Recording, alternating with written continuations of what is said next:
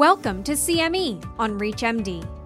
This activity, entitled Vaccine Hesitancy with a Focus on HPV, is provided by Prova Education and is supported by an independent educational grant from Merck. Prior to beginning the activity, please be sure to review the faculty and commercial support disclosure statements as well as the learning objectives.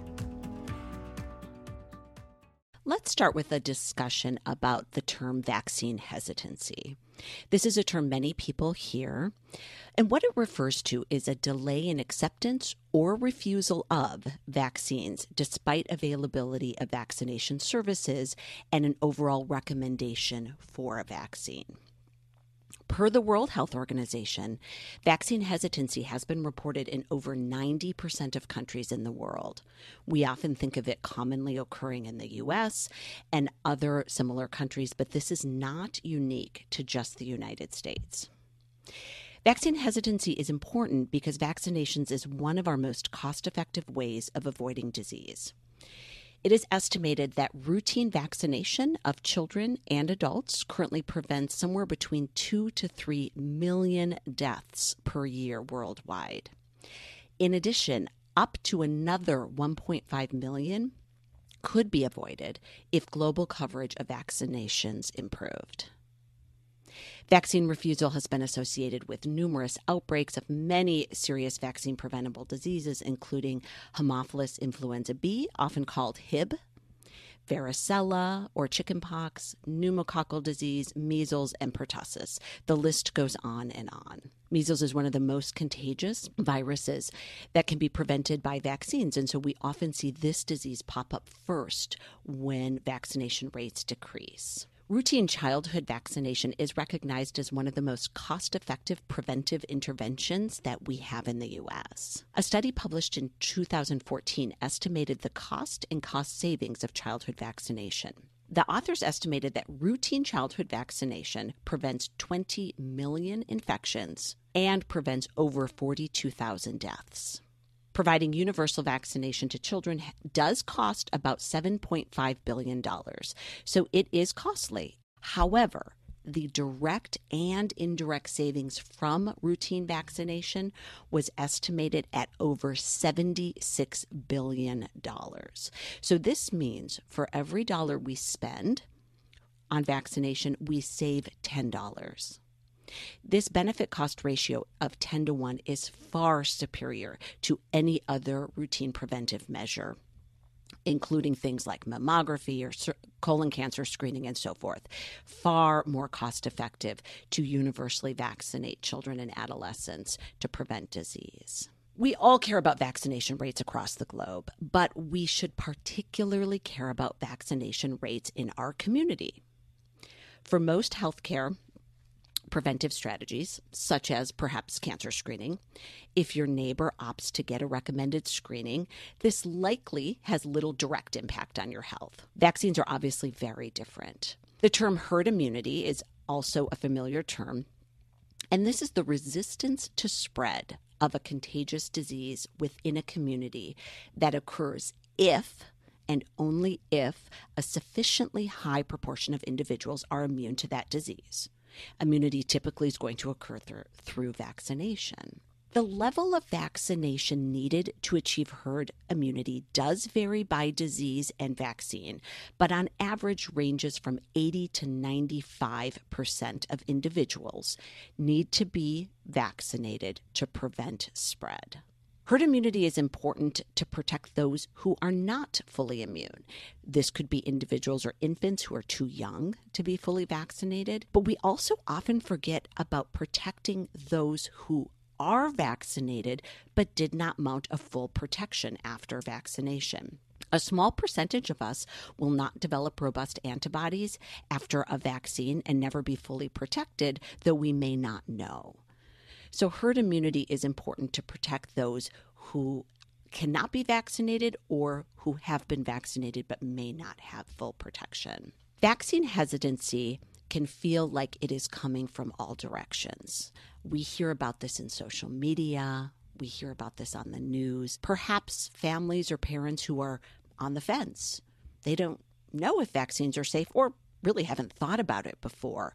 And then they come across information about safety concerns surrounding vaccines. Many people believe vaccines are toxic, that it is a pharmaceutical conspiracy theory. The pharmaceutical companies want to make money off their children. I sometimes hear that the concern that children's immune systems are too immature and can't handle many vaccines at once or more than one vaccine at once, and so on and so forth. Everything's been reported. And as I'm sure many of you know, none of this has been supported by science. And in fact, there is incredible amounts of research to prove all of these theories false over the years. So I'd like to now focus on HPV vaccination. Human papillomavirus is now a commonly heard term. And as many may know, this is the most common sexually transmitted infection in the U.S. and worldwide. In the U.S., we have over 6 million new genital HPV infections every year, and many of those are among our adolescent and young adult populations. What many don't know is that the prevalence of genital HPV is not the same between males and females. And in fact, males have a much higher lifetime prevalence of genital HPV compared to females. When we think about cancer risk, there are a number of cancers that have been associated with HPV infection. Most commonly, cervical cancers, and this is the cancers that were linked first to human papillomavirus, have had a lot of research behind it, and were also the first cancers attributed to the importance of vaccination. And cervical cancer prevention is very important. We know really over 99% of cervical cancers are caused by human papillomavirus. But in fact, many other cancers are also caused by HPV that are often not discussed. For example, as of today, over 70% of oral pharyngeal cancers have been associated with HPV type 16. And this is still an area of burgeoning research, and so we'll see as we learn more, that number could increase over time, but currently the vast majority of oral pharyngeal cancers are associated. In addition, most of the other anogenital cancers, including anal cancer, vaginal, vulvar, penile cancers, have been associated with HPV. I want to take a minute to talk about oral pharyngeal because I feel this is a cancer many individuals don't know is associated with human papillomavirus and or don't know the magnitude. And again, similar to the difference in genital infections, men are more likely to have HPV in the oral pharynx compared to women. They have a much higher infection rate. So the incidence of HPV oral pharyngeal cancers has been increasing. And it's been increasing disproportionately among males, over twice as common among males than females. And it's also been increasing among younger males, individuals under the age of 50. A few years ago, the incidence of HPV-related oral pharyngeal cancers in men exceeded the incidence of cervical cancers in the U.S. And so that means currently there are more men in the U.S. with HPV-related disease compared to women. And I can assure you this is not something most parents understand when thinking about HPV vaccination for their adolescents, and many young adults don't understand. So clinical outcomes, this is important. Does the vaccine work? And some of the best data we have is from Australia. In Australia, in early 2006 through 2008, the entire continent made a strong effort to vaccinate first females, and then males were caught up shortly thereafter. And within 2 years after the first HPV vaccine was FDA approved, they had over 80% of their adolescent females vaccinated.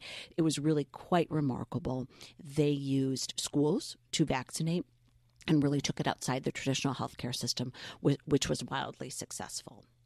Because of their early high vaccination rates, they have had more time to accrue data compared to other countries. Some of their most impressive data is the trends in high-grade cervical lesions before and after vaccination. And what's remarkable is that for women 20 years of age or younger, so those that were in the age group that were vaccinated in 2006 through 2008, they have seen over 65% decline in high-grade cervical lesions, over 65%. The 20 to 24-year-olds who may or may not have gotten vaccinated based on their age, they've seen a 44% decrease. And even the 25 to 29-year-olds who were not vaccinated have had a decline. And so what's really remarkable about that is it suggests herd immunity, that by strong vaccination efforts for those adolescents, it also provided protection to those individuals who were outside the age range at the time and were not vaccinated. They've seen similar trends in genital warts and so forth. In the U.S., though we have not reached the same vaccination rates as Australia, we have already seen a 30% decline in cervical cancer among our 15 to 24-year-olds. And this is comparing data from 2003 to 2006 versus 2011 to 2014. So a 30% decline. Now, cancer takes time. And so really some of the most robust outcomes for cancer prevention in the U.S. are likely to come in the next 5 to 10 years. But the great news is despite our lower vaccination rates, we are already seeing a marked decrease in disease. HPV vaccination is universally recommended for both males and females. The target age range for vaccination is 11 to 12 years of age. One can start as early as 9. And just as a refresher, for those adolescents who start before their 15th birthday, the recommendation is 2 doses, at least 6 months apart. For those that start on or after, it is 3 doses at time point 0, 2, and 6 months apart. As you may have heard, in October of 2018, the FDA did expand indications to both men and women 27 to 45 years of age. And so this is now an age group that can be considered for vaccination if they were not vaccinated at younger ages. So how are we doing in the U.S.? Well, sadly, we have much lower vaccination rates than many other countries. I think it's important to compare HPV vaccination rates against the other routinely recommended adolescent vaccines, such as tetanus, diphtheria, acellular pertussis, Tdap, and meningococcus, or the meningitis vaccine. For Tdap vaccination, we have nearly 90% of males and females and about 85% across the country who have received meningitis vaccines. And so there's an important take home from this. First, it is not an issue of access. These vaccinations, meningitis and Tdap, are recommended at the same age range, 11 to 12. And if you look at across the country nationally, adolescents are getting those vaccines. They are receiving them. They are not getting all the recommended vaccines. This is where we need to think about how are we recommending this vaccine? Are we encouraging all recommended vaccines, or are we treating HPV differently? This also tells me that school mandates work. Much of the country requires Tdap and meningococcus for matriculation into 6th grade and or 9th grade, and certainly into college as well. And so that mandate works. Adolescents are more likely to get the school mandated vaccines than the HPV vaccine.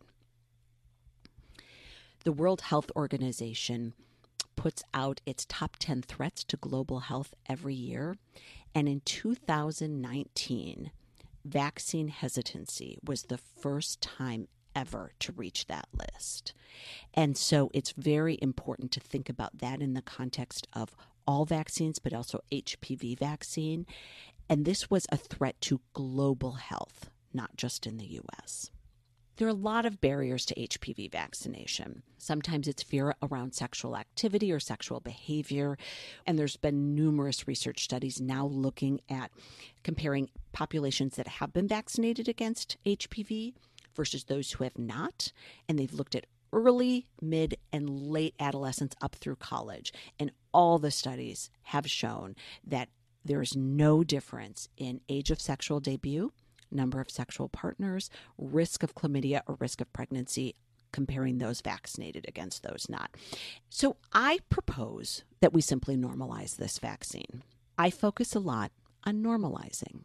Treat the HPV vaccine the same as all other universally recommended vaccines. If I am asked about HPV vaccine, if I'm asked about if it's important, if it's needed, can we wait, I focus the conversation on why we have the vaccine. It is because HPV can cause lethal cancer. The more we normalize all vaccines, the more likely we are to be successful with vaccination. Thank you. You've been listening to CME on ReachMD. This activity is provided by Prova Education and is supported by an independent educational grant from Merck. To receive your free CME credit or to download this activity, go to reachmd.com/prova. Thank you for listening.